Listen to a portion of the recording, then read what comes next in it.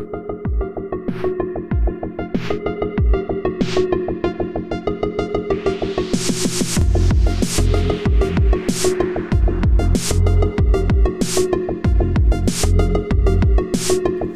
everybody, welcome to the Exit Podcast. This is Dr. Bennett.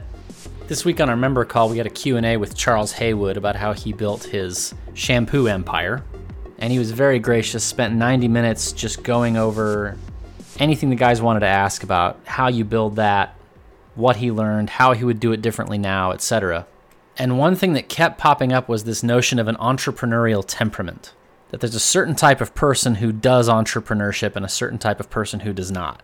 And it has something to do with confidence and initiative and decisiveness and risk appetite. And Haywood seems to believe in that really strongly. You either have it or you don't. Will you or won't you? And for some of us, that's a very healthy, bracing, energizing message, like coffee's for closers. There's maybe even an analogy to be drawn to the Puritan work ethic. Like you're either elect or you're not. And the exoteric message is there's nothing you can do about that. But the esoteric message is prove it. Prove that you're elect. And if somebody's successful, somebody who's made it, tells you you don't have it in you, you're not the type. There does seem to be a certain type of person who goes, well, maybe I don't have what it takes. Maybe he's right. And there's another type of guy who goes, screw that guy, I'll show him. Now, what's interesting about this to me is that for the first 30 years of my life, I was demonstrably, verifiably the first type of guy. There was this time in business school when I was talking to a Navy SEAL. And that's an interesting experience if you've never had it. These guys tend to be very normal height, normal build. Some of them are really smart. Some of them are kind of dumb. But what distinguishes all of them that I've met is they have these like weirdly empty eyes, like a shark's eyes. Anyway, I'm having a conversation with this guy that I'm sure he's had a bazillion times before where I'm like, oh man, my grandpa served, a bunch of my uncles, and I don't really wish I had done it, but at the same time I regret not doing it, if that makes sense. So I'm telling him this story. I was in high school in the early days of the Iraq War, and being from a fairly conservative family with a lot of vets in a fairly conservative state, we were all pretty much bought in on the 9/11 narrative, and I wanted to go sign up after graduation. And one of my teachers heard this lady, and she says, oh, Kevin, you're a lover, not a fighter. And I basically said, oh, okay, I guess so. And that was the end of it. I basically never really thought about it again. And so this Navy SEAL looks at me with these like scary dead eyes. And he goes, yeah, I never would have let anybody tell me who I was like that. And he didn't say it like it was a flex. He didn't say it like he wanted to hurt my feelings or didn't want to hurt my feelings. He just said it. And it got me thinking about why I was there in that MBA class in the first place. Well, I was there because I had done everything up to that point to optimize for safety. I studied economics because it was easy and it was minimally interesting enough that I thought I could survive it and pass my classes. And then I figured I would get the degree and get a job somewhere. And maybe I'm creating a bit of an unfair impression of myself. I liked economics because I would read these stories of industrialists and capitalists and merchants who found new markets, they found new ways of building things, new ways of marketing things. And I was fascinated by that, but it didn't seem accessible to me in any meaningful way. It felt like something that was for somebody else, somebody more practical, somebody more responsible, somebody more dynamic, or the kind of person who wakes up at 5:30 in the morning and knows exactly what they're going to do with the day. And that was never me, not even close. And I hear exactly the same kind of talk out of my guys who are in these W-2s. It's like you think of entrepreneurship as either the kind of thing that happens to somebody else, or it's like lightning. Like one day God will just blast you with the idea. And then, of course, you'll find the dynamism and the energy and the responsibility and the initiative because you'll be so passionate. And that's not totally wrong.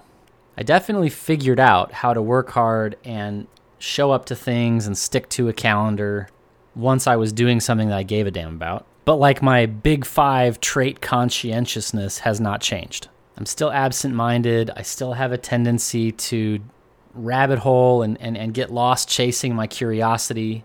I still struggle to organize and prioritize and communicate. But what I've learned that I didn't expect is that those things can be delegated, they can be automated, and if you're put in a situation with enough pain and enough risk, you will figure it out. And so when I hear both the entrepreneur guys and the non-entrepreneur guys say, well, it's just a certain type of person and you have it or you don't. I don't know how to square that with my experience. It feels to me like the only difference between me and any other discouraged, demoralized wagey is that somebody pushed me out of the plane. And like, did something come to me? Yeah, but when you look at the early iterations of the idea, it wasn't right.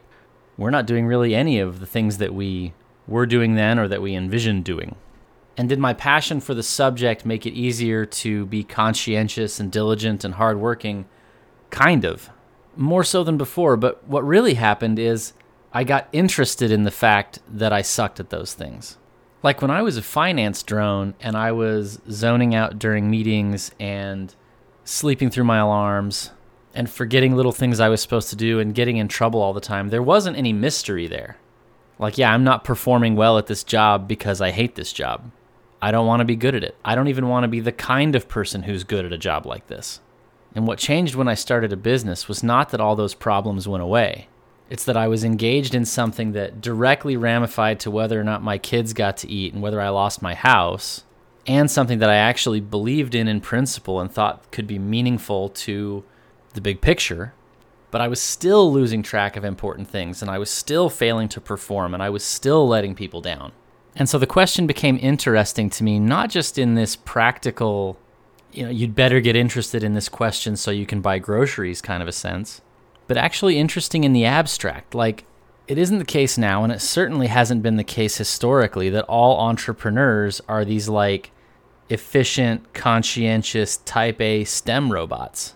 Like the edge cases maybe, but not most of them. Like, I knew guys who owned very lucrative businesses, who I knew for sure did not have access to some secret reserve of cognitive resources that I didn't have. And they weren't more passionate about B2B SaaS or hair salons or bounce houses than I was about my thing. And the way I was thinking about it just changed. I stopped being like, am I this type of guy or that type of guy?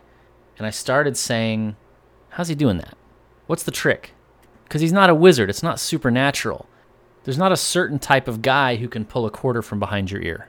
It's a skill that somebody taught him that he practiced. Now, is there a certain type of guy who is willing to put in the work to learn how to pull the quarter from behind your ear? Yeah, maybe.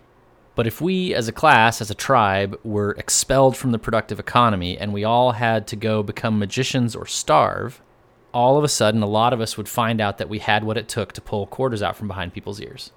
And so is there an entrepreneurial temperament? I would say yes, in the sense that during safe times, when there are comfortable, reliable, lucrative, abundant wage jobs for the taking, there will be a lot of people, empirically a majority of people, who find that the independence and upside potential of entrepreneurship is not worth the struggle and the volatility and the long nights. And there will be a handful of people for whom the lure of the independence and the upside is so great that they're going to sink or swim as entrepreneurs regardless of what the conditions are like. And conversely, you can look through history, at least 20th century history, and find examples of people, whole classes of people who are so conformist and so passive and so risk-averse that even in like the post-Soviet collapse, when they haven't been paid for 6 months, they're still sitting at the desk, waiting patiently. But I don't think I'm either type of guy, and probably neither are you. For people like you and me, the relevant question is not what type of guy am I, but what type of world am I living in? And with that in mind, and at the risk of stating the obvious, you're not living in the world you grew up in. The institutions that offered your parents and grandparents security and comfort in exchange for conformity are offering less and less security and demanding more and more conformity. And increasingly, even if you were willing to accept that trade-off, they're just not looking for someone like you. They don't want you. They're looking for a reason to expel you. And even if you were willing to take that shit deal, and even if they were willing to offer it to you, their capacity to offer it to you is evaporating. Because as these institutions select against competence, they're collapsing. And so at this point to say, oh, I'm just built to be a cog in a machine, I'm built to be a wagey, is like saying, oh, that lifeboat looks really cold and damp, I'm more of a Titanic type of a guy. Which brings me to where I'm really going with all this, which is, you have 1 year. We've been sending the libs some scary pictures of Trump with laser eyes to remind them that we're going to win. But a Trump victory, even a maximally orderly, uncontested, uncontroversial Trump victory, is not going to change the fact that we're all in for a rough ride in 2025. And maybe 2024. You have at most 1 year. And you will hear rumors of tech billionaires building compounds in New Zealand or beefing up their private security to the point that it's essentially a mercenary company, or like Balaji making this very public relocation to Singapore. But with the rest of us, most of what you see is a kind of resignation, a kind of cynicism, at its healthiest, maybe a kind of gallows humor. But ordinary people are not acting as if they believe the world was about to explode. Even though most of us have actually done the math, and we've also seen smarter people than us do the math, and conclude that it is about to explode. And often when we see everybody doing something that doesn't make a ton of sense, the temptation is to go, well, people are just stupid, or lazy, or short-sighted, or addictive. But the guys that I'm seeing adopt this frame of resignation are not stupid. And they're not being lazy or careless. They're actually thinking about this question all the time. They're being eaten alive by this anxiety for their kids or for their country. They have all the makings of the traditional prepper orientation where you would build bunkers or compounds and fill up barrels of rice and beans and ammunition. But I think we've all realized as we're observing the course of technology and politics that the traditional Cold War boomer model of preparedness looks a little naive these days. I have these great conversations with some of the old folks from church. And the church, we're notorious for preparedness in the sense of canning your own food and buying guns and ammo and having a safe with some gold bars in it. And I love talking to these old timers because they're incredibly knowledgeable about all that kind of stuff. Everything to do with growing potatoes, milking a cow, keeping the mold out of your wheat storage. Just everything you would need to know if you had to hunker down in one place and start subsistence farming. And for a long time, it was just assumed that that's what we'd all need to do and be ready to do when the balloon goes up. That's who's going to make it.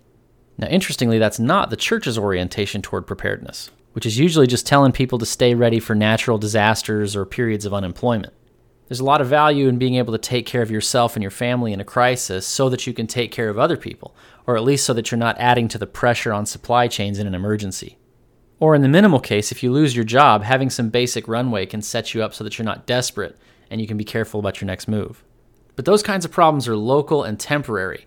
Your employment situation is going to resolve itself.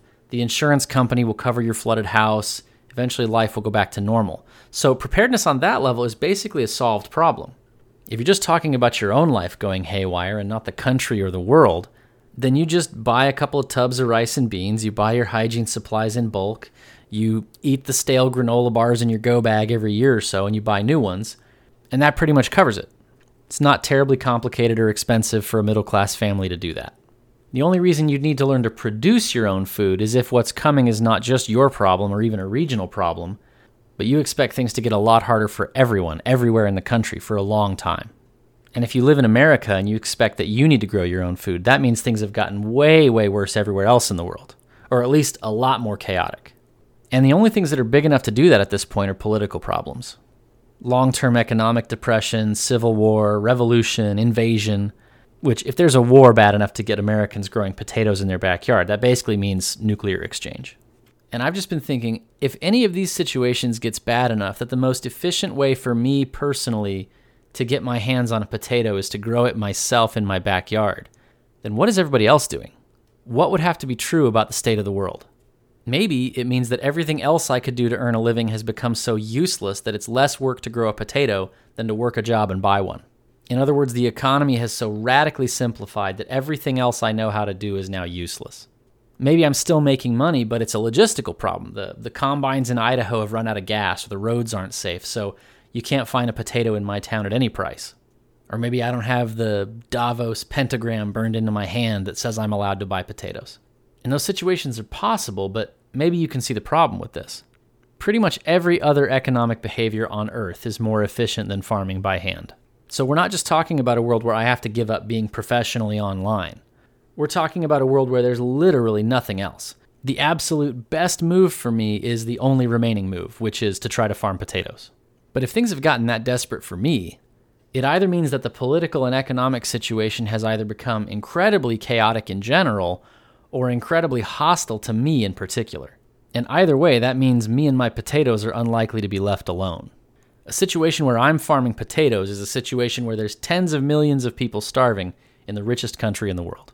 So I've not only got to become a capable potato farmer, I've got to either buy off or fight off whatever organized violence is going on in my area.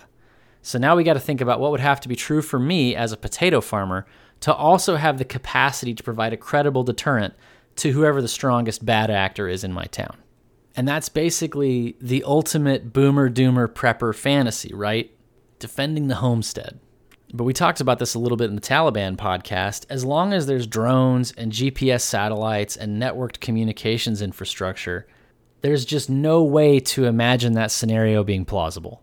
If the scale of organized violence has collapsed to such a local level that you and your buddies can put up something credible and relevant, like you're so personally mobbed up that you can hold your own against the local gangster or the rogue sheriff, let alone a state or national military, then you're almost certainly mobbed up enough that somebody else is growing the potatoes. Maybe you don't like this thought experiment. It's oversimplified, fair enough. And there are maybe some situations in which knowing how to grow things would be useful as part of a more holistic plan. And I'll get into some historic cases where that kind of know-how has mattered. But I've been looking into the kinds of scenarios that preppers refer to when they're trying to give you evidence for how bad things can get. What actually happens when things break down? Who makes it through and who doesn't? Who actually gains from the chaos and becomes more powerful when the new equilibrium arrives? People talk about the Great Depression, hyperinflation in Argentina or Germany. Sometimes you get economic collapse after a civil war like the fall of the Soviet Union, or the rise of the Soviet Union with the liquidation of the kulaks. In Nazi Germany, you had the reverse, where economic failures triggered political violence. Closer to the present, you could point to the Rhodesian Bush War, the war in the Balkans, the anarcho-tyranny in South Africa. In none of these situations did the state collapse and return homesteaders to a state of primeval sovereignty and self-sufficiency.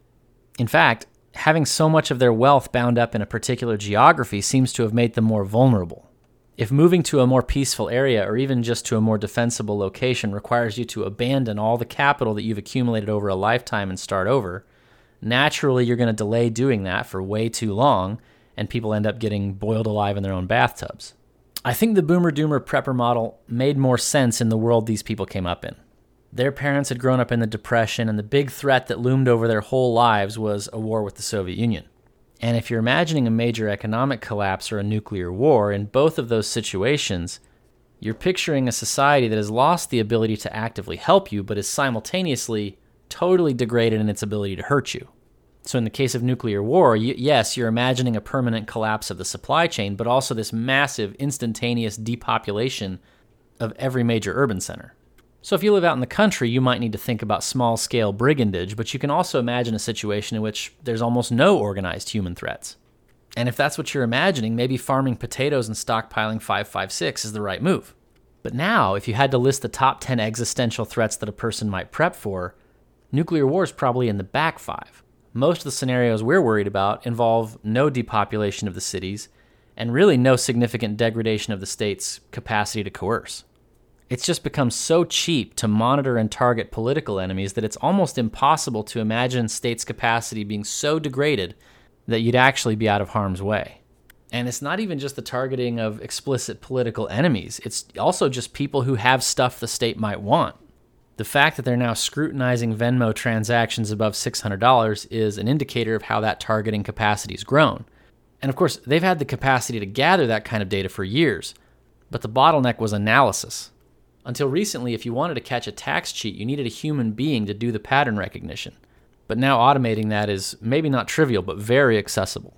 And it's not just the federal government. Reaching out and touching people is just easier, cheaper across the board. Which means that for any given collapse scenario that you're imagining, the story you have to tell yourself about how you're going to be left alone requires that collapse to go deeper. And again, this is basically the thesis of David Kilcullen's book, Out of the Mountains. He's making the case that terrorists and militants are going to have to come out of the caves, out of the mountains, out of the distant interior of all these places, and hide out in the cities because it's actually easier to find them when they're the isolated EM signature, the isolated heat signature, the lone mobile home in the middle of nowhere on a satellite image. So instead of running away from the enemy's power centers, they have to snuggle up to the enemy's power centers and hold them hostage. If you live in an isolated cave complex in the middle of nowhere, they can drop a bunker buster on you. But if you live in a high-rise in the capital, they can't. And not to recapitulate that whole argument, but basically the same logic applies to preparedness. If you think things are going to get really bad, either for you or for everybody, then it's just harder and harder to imagine taking security in obscurity. The fact that these surveillance and targeting tools have become so cheap means you're not even thinking about like a limited strategic nuclear exchange. It's really got to be no stone left on top of another in order for this bug out scenario to make sense. And if that's the outcome you're preparing for, you have to accept that banking all your preparation on a single geographic location marries you to a particular global thermonuclear war scenario in which your post-apocalyptic homestead doesn't require government tractors to come and scrape away 4 or 5 feet of irradiated topsoil. And I put this question to the guys recently. In a scenario like that, would you rather have the fully self-sufficient stationary doomsday compound where you might get board wiped depending on which way the fallout blows, or would you rather have maximum mobility, maximum optionality, friends in a lot of places so that you and your family can gather some small fraction of your wealth and get to wherever the pastures are the greenest? And maybe I'm narrowing down too closely there, but I think the problem generalizes.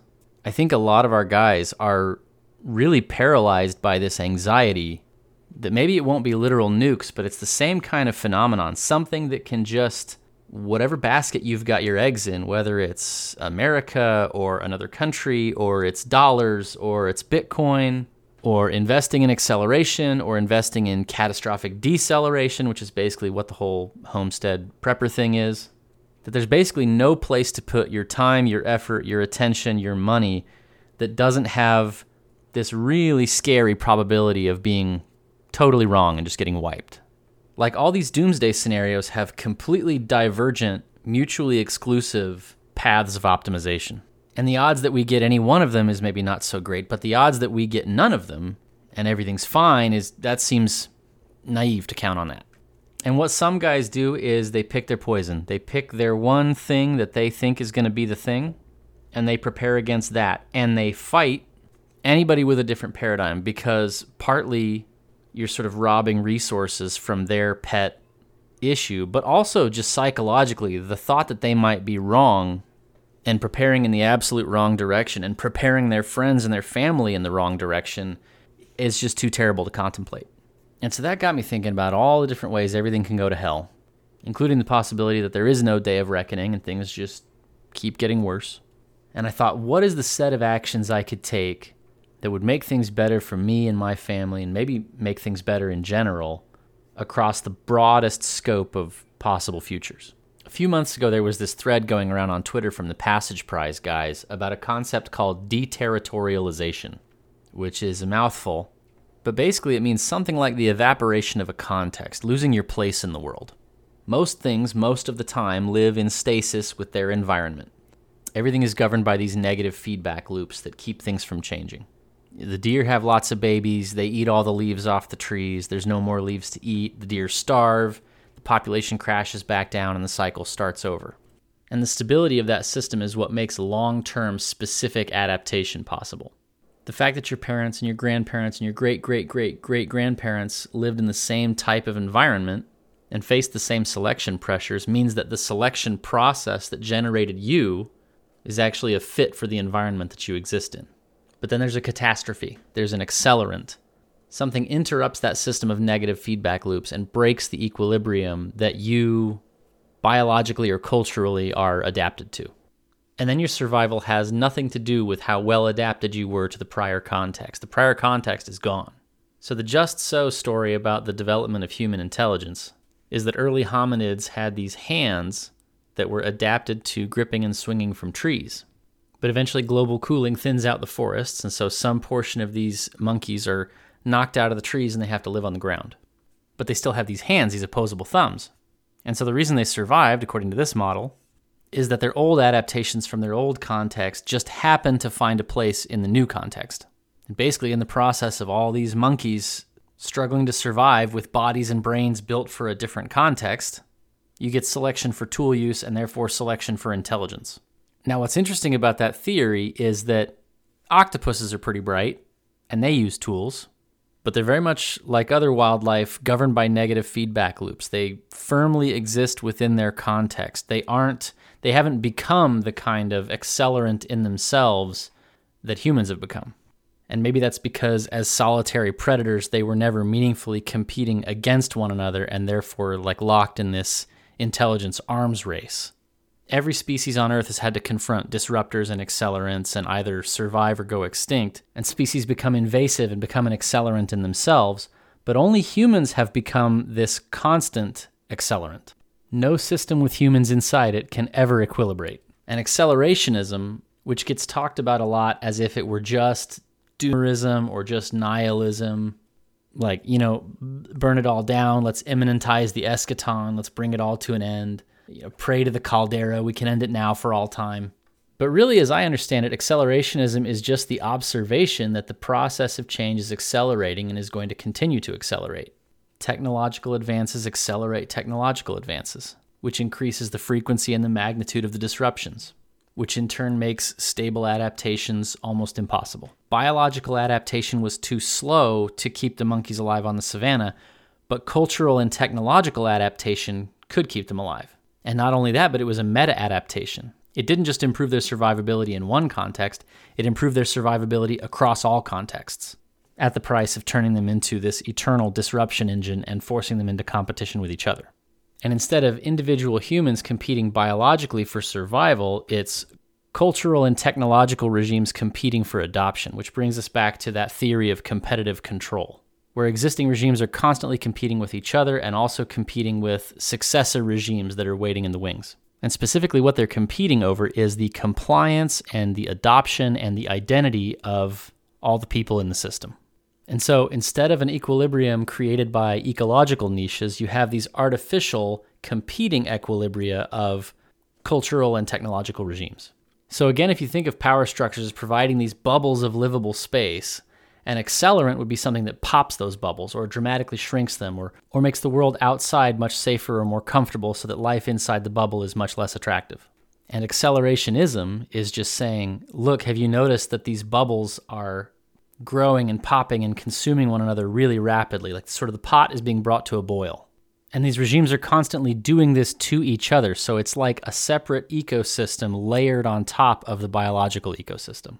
And for most of human history, the course of acceleration was slow, and these systems could enjoy long periods of equilibrium governed by these negative feedback loops. For centuries, you had more or less the same political model of a warrior elite governing a larger body of people and only being able to scale up through these fractal patterns of individual loyalty and patronage. And those networks can only get so big and so powerful and so abstract before it becomes impossible to know and trust everybody that you would need to help you keep the state together. And so empires grow and expand and then inevitably fragment and shake loose, and the process restarts. And maybe you don't think that's a great system, or maybe you don't like your place within it, but it is the case that your dad and your grandpa and your great-great-great-grandpa have a really good idea of how to navigate that system. All the tools, all the ideas, all the cultural practices and institutions that they developed have been stress tested for centuries against your exact circumstances, so they definitely work. But once you introduce gunpowder and it's possible for a peasant with a musket to smoke a knight on horseback, all of a sudden the peasantry of Europe is shook loose from the ties that kept them bound to this elite professional warrior class. And that's how you get Napoleon, who was this runaway power system, not subject to the constraints of his immediate opponents. And so he just tears through Europe, eating everybody's lunch until they figure out how to mobilize the way he did. And that establishes the new equilibrium. But that equilibrium doesn't last very long because industrialization suddenly knocks loose millions of farmers from this settled, static position on the land in the country and into the cities. And so power shifts, not necessarily from the nobility to the peasants, but from the elites who benefited from having the peasants stable in their old context to the elites who found a way to harness the energy released by having them unstable in the new context. Like, it's not obvious that an industrial proletarian factory worker in New York was individually better off than a Kentucky dirt farmer. The fact that they were useful to, like, the Tammany Hall political machine didn't necessarily ramify to them being any happier, more free, or better off. But they were definitely more powerful in the aggregate, and they made the elites who knew how to harness them much more powerful, which is ultimately why the South lost the Civil War. And this is why acceleration often carries with it the connotation of the black pill, right? It's essentially that not only can you not go back, you can't even stay still. If you tried to fight Napoleon as a neo-feudalist, you'd be a neo-feudalist. A conscious effort to precisely replicate an old paradigm is not the same thing as the paradigm itself, unexamined, undefended. You would have to turn your whole society into a kind of nature preserve in which the new incentives don't obtain, which is this extremely energy-intensive process. So even if the old paradigm hadn't been outcompeted fair and square, you definitely can't afford to compete with the new paradigm while you're also maintaining this zoo where the old ways still apply. And you can point to a handful of time capsule societies like the Amish or the Hasids, but both of those groups, for cultural and historical reasons, have the cooperation and the protection of a big, wealthy, modern state to help them maintain their nature preserve, which means they've actually excused themselves from competition. And the only other examples you can maybe point to are places like Syria or Afghanistan or North Sentinel Island, places that are so marginal and so remote that they have nothing anybody else wants. And in fact, the moment they did have something a modern state wanted, in Afghanistan's case, Osama bin Laden, their country was devastated by war for 20 years. And we've talked at some length about what we might learn from those people, but you certainly wouldn't want to trade places with them, even before the war. And I'd suggest that we even saw the beginning of some trouble in 2020 when it looked like the Amish might become electorally relevant. As soon as Pennsylvania was in question, you saw all these sort of narrative vulnerabilities start to emerge. And nobody in the media really got serious about it, but you could tell it was kind of a shot across the bow. And it's all pretty easy attack vectors. Crimes that go unreported and unpunished, especially domestic violence, sexual abuse. The Amish want to be self-sufficient and keep things in-house, but that's explicitly at odds with most Americans' moral intuitions. It would be really easy for the state to start investigating and insinuating itself into Amish family life specifically, and the mainstream American public would have zero problem with it.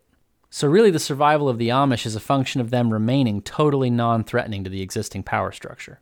The only sense in which that's maybe complicated is in terms of their birth rates, if you're looking at a long enough timeline. But even the most fanciful estimates of their long-term fertility don't put them into even a regionally dominant position until the 22nd century. And again, that assumes that everybody else just lets them do that with no resistance. Like the fact that mice reproduce faster than cats doesn't tell you anything about which of the two is going to inherit the earth. So all this is to say that conservatism and reaction are strictly outcompeted by definition. We talk a lot about leftists being at war with reality, but that's exactly what this is. It's a war against the structure of reality.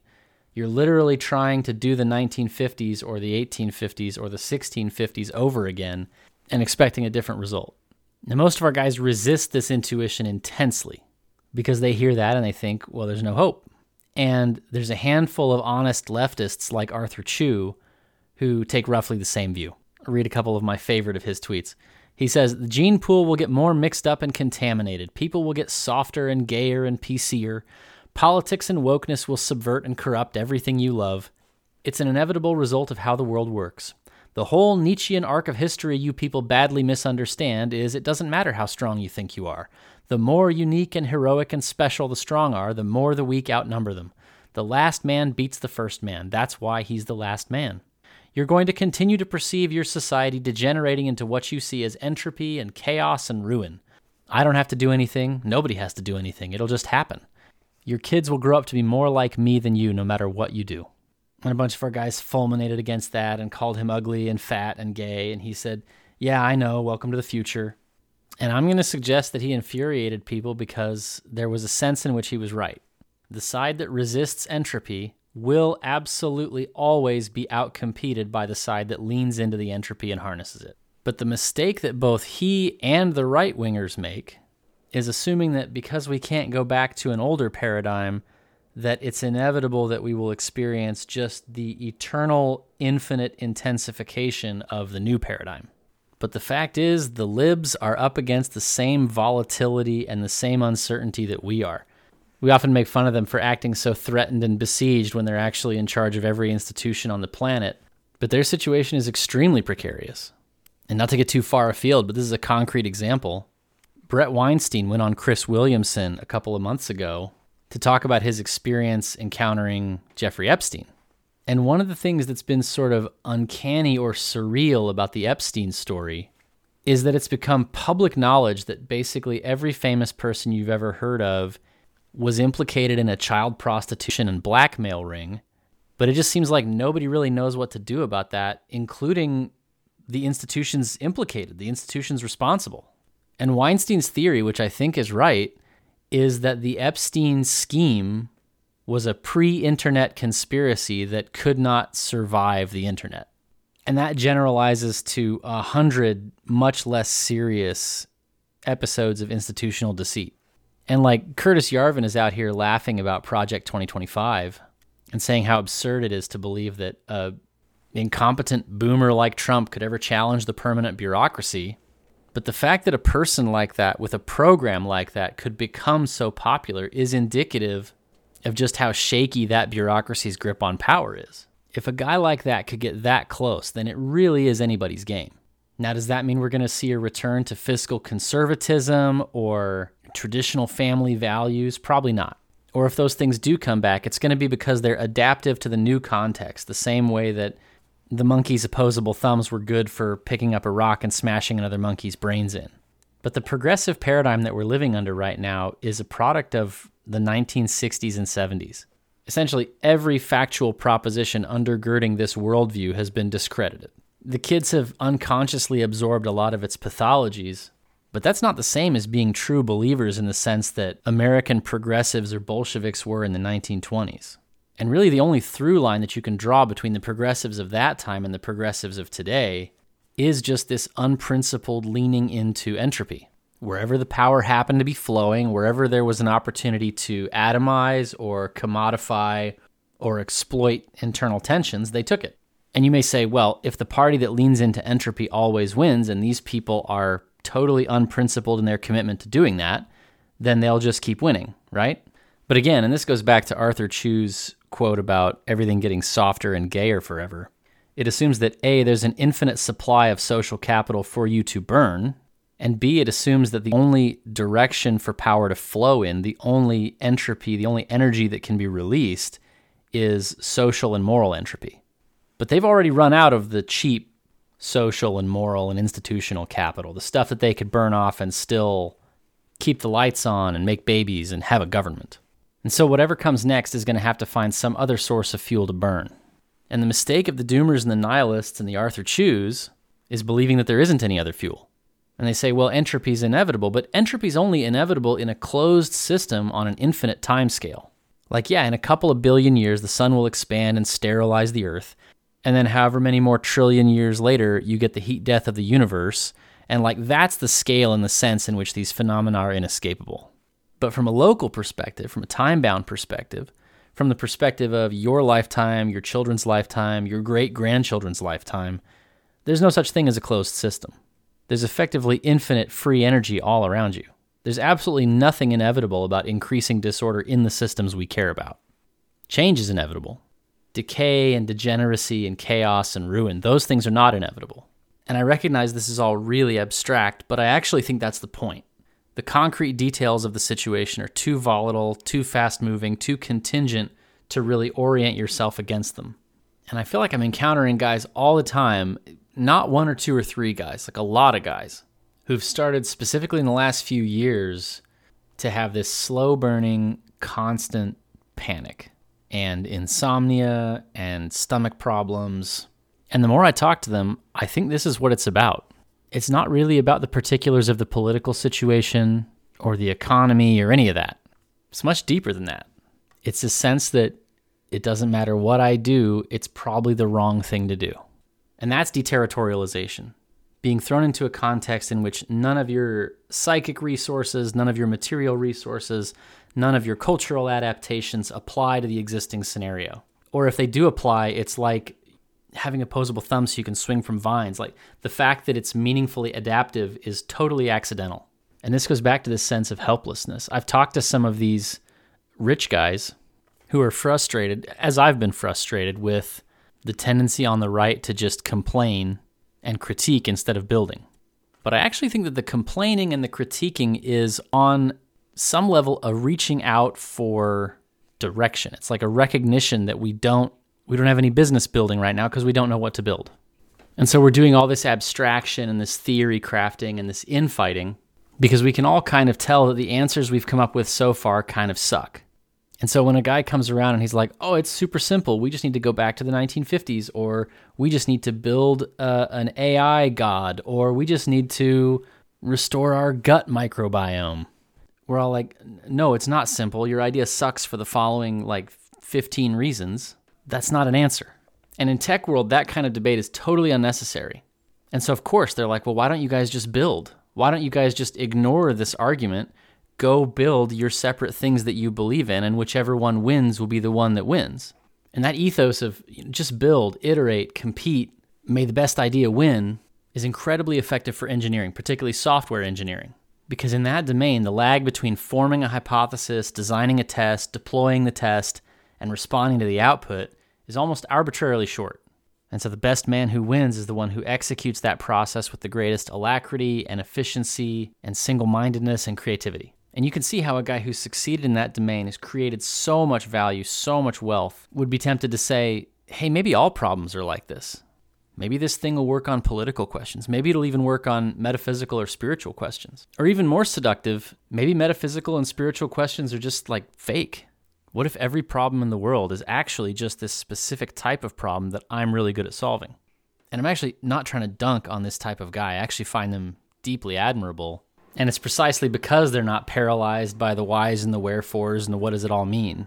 They genuinely see the world as a series of capacity or distribution problems, and they just go solve them. And they make the world incrementally better, and they make their world in particular way better. And they can say, not without some justification, that whatever you think the big picture meaning of life is, it's probably better to have more capacity than less. And they're more right about that the more local you go. What's meta-adaptive across all the possible existential crises we might think about? I can think of some situations where having money might not directly mean anything, or maybe you have the wrong kind of money, but Mark Zuckerberg's pretty meta-adaptive right now. There's not a whole lot of collapse scenarios where I like my chances better than I like his chances. And partly that's about his money and the resources and the situational awareness that he can buy with it, but it's also who he knows and the places he knows and who knows him. And so the insight that I would take from the technology brothers is that if you don't know for sure what you want to be when you grow up, or you don't know for sure what the future will hold or why you should do this, that, and the other, if you're indecisive on that score, you can just go make money. And regardless of what comes next, it'll probably help. Now, where I think there's a gap in the tech guys' thinking is the belief that globalizes or generalizes. The reasons that their model of just go build and iterate and compete is not so far netting them success in these social engineering projects is that people, even more than hardware, are really expensive to run experiments on. And when you're used to deploying an update in a matter of weeks, the idea that you might not learn whether or not the thing you're doing is working or not in a lifetime or two, it's pretty difficult to get your head around. And you can see this, and again, I mean this as a constructive critique. You can see this in how many of them have coalesced around the prospect of radical life extension. It strikes me as just this really obvious effort to sidestep the question of meaning and ensure that absolutely everything, the whole system, is encapsulated under the scope of engineering. Because if nobody has to die, then nobody ever closes the book and steps back from it and has to go, what the hell did that mean? And the bottom line is, even within the frame of engineering, I think it's an insurmountable problem. Vitalist transhumanism is not a viable basis for an alternative society precisely because nobody's willing to die for it. When people ask me about the church as a social technology, and they're looking for what can we learn, what can we crib, I'll sometimes ask them what are you looking for? What do you find appealing? What about this are you actually trying to steal? Because if they wanted the thing for themselves, they could just join the church, right? But if you interrogate it a little bit, it comes down to, I want something to deploy for somebody else to make them behave pro-socially, or, to put it in more sympathetic terms, maybe I want to give my kids a good reason to be good. And these people generally understand, either intuitively or implicitly, that you have to actually believe in it. And they either can't or don't want to believe in it themselves. And that's because what's socially useful about religion is that it moves people to make decisions against their personal interest. And so trying to design a religion with an eye to social optimization is that's the opposite of what a religion is. Unless you're planning to just transparently lie, in which case you will attract really incapable, psychologically broken people. Now, a lot of these guys would say they're not trying to start a religion, but they are trying to start like societies with a guiding ethos. And what I find admirable about these projects is I can tell that the radical life extension guys really believe in radical life extension. They're not trying to get somebody else bought in on sacrifices they're not willing to make. But the problem is, somebody's got to make sacrifices. Like the terror of death is a really powerful primal human motivator. And it's easy to see how you can get a really big tent coordinated around it. But only in this really light touch, rich people having a good time kind of way. So to bring it all back together, we're all reacting differently to this situation of profound dislocation and disruption. You got some guys who can't figure out what it all means, and they're really terrified by that. And you got some other guys who can't figure out what it means, and they don't care, and it's actually probably working out pretty well for them, at least individually, at least in the short run. But we're all recognizing this need to cohere, which means we do need to come together on what it all means, even if just for mercenary technical reasons. And sometimes I feel like I'm talking out both sides of my mouth on this because ultimately, I don't think anybody makes it through this without direct contact with God. The target's just too small and it's moving too fast. At the same time, I feel like I have to bring my brain to the problem. I don't get to throw up my hands. And so when I'm working with guys who see the world differently, I don't want them to lose hope, but I also don't want to tell them like, oh yeah, we've got this all figured out. Everything's going to be just fine. Because I actually think it's going to take literal miracles. But in the meantime, after I'm done praying and while I'm waiting for the miracles, I got to just do what seems right and makes sense. And so far what that means for me and my family is building relationships with the smartest people I can find, especially these like GWAT Renaissance men. We've got several guys in the group who are former special forces and are now entrepreneurs. And it's like, that's a guy who's going to be useful no matter what happens. And so I'm trying to keep up with those guys and make sure that I'm useful to them. And we're also trying to learn how to build things that are similarly dual purpose. So for instance, you can sell fluoride-free, no sodium lauryl sulfate toothpaste for pretty high margins right now. But if the balloon goes up, presumably people are still going to need to brush their teeth, which is maybe not true of like every cloud B2B SaaS solution, right? And what else is like that? What else is dual purpose? Beef, small batch spare parts, drones.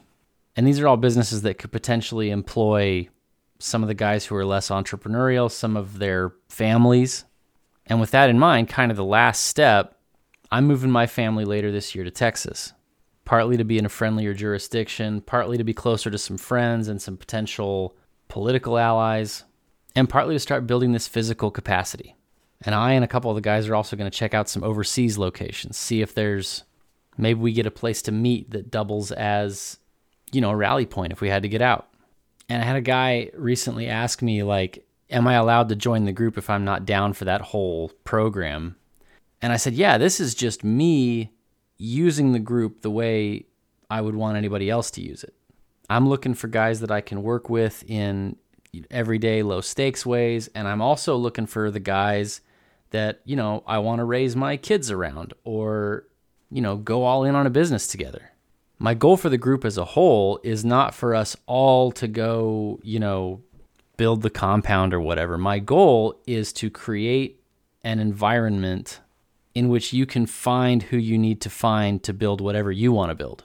And I explicitly don't want us all working on the same project because I want the robustness of a diversity of tactics. Diversity is our strength. And I think just having the biggest group of the smartest people I can find working on as many possible approaches to these problems as possible is the best way to deal with the fact that none of us knows what the hell we're doing. Anyway, if you're smart and you want to get to work, check us out at exitgroup.us. If you want to see what kind of bench we have in your local area, you can check out exitgroup.us/meetups and look at our member map. And if you think you might like to join up, but you want to check out who's who first, you can sign up for the weekly newsletter and get invites to the cocktail hours. That's something we do after the full member meetup. It's hopefully a little bit lower stakes, just at like a hotel bar. You can come and go as you please, and you get to know the boys, we get to know you. Hope to hear from you soon, and thanks for listening.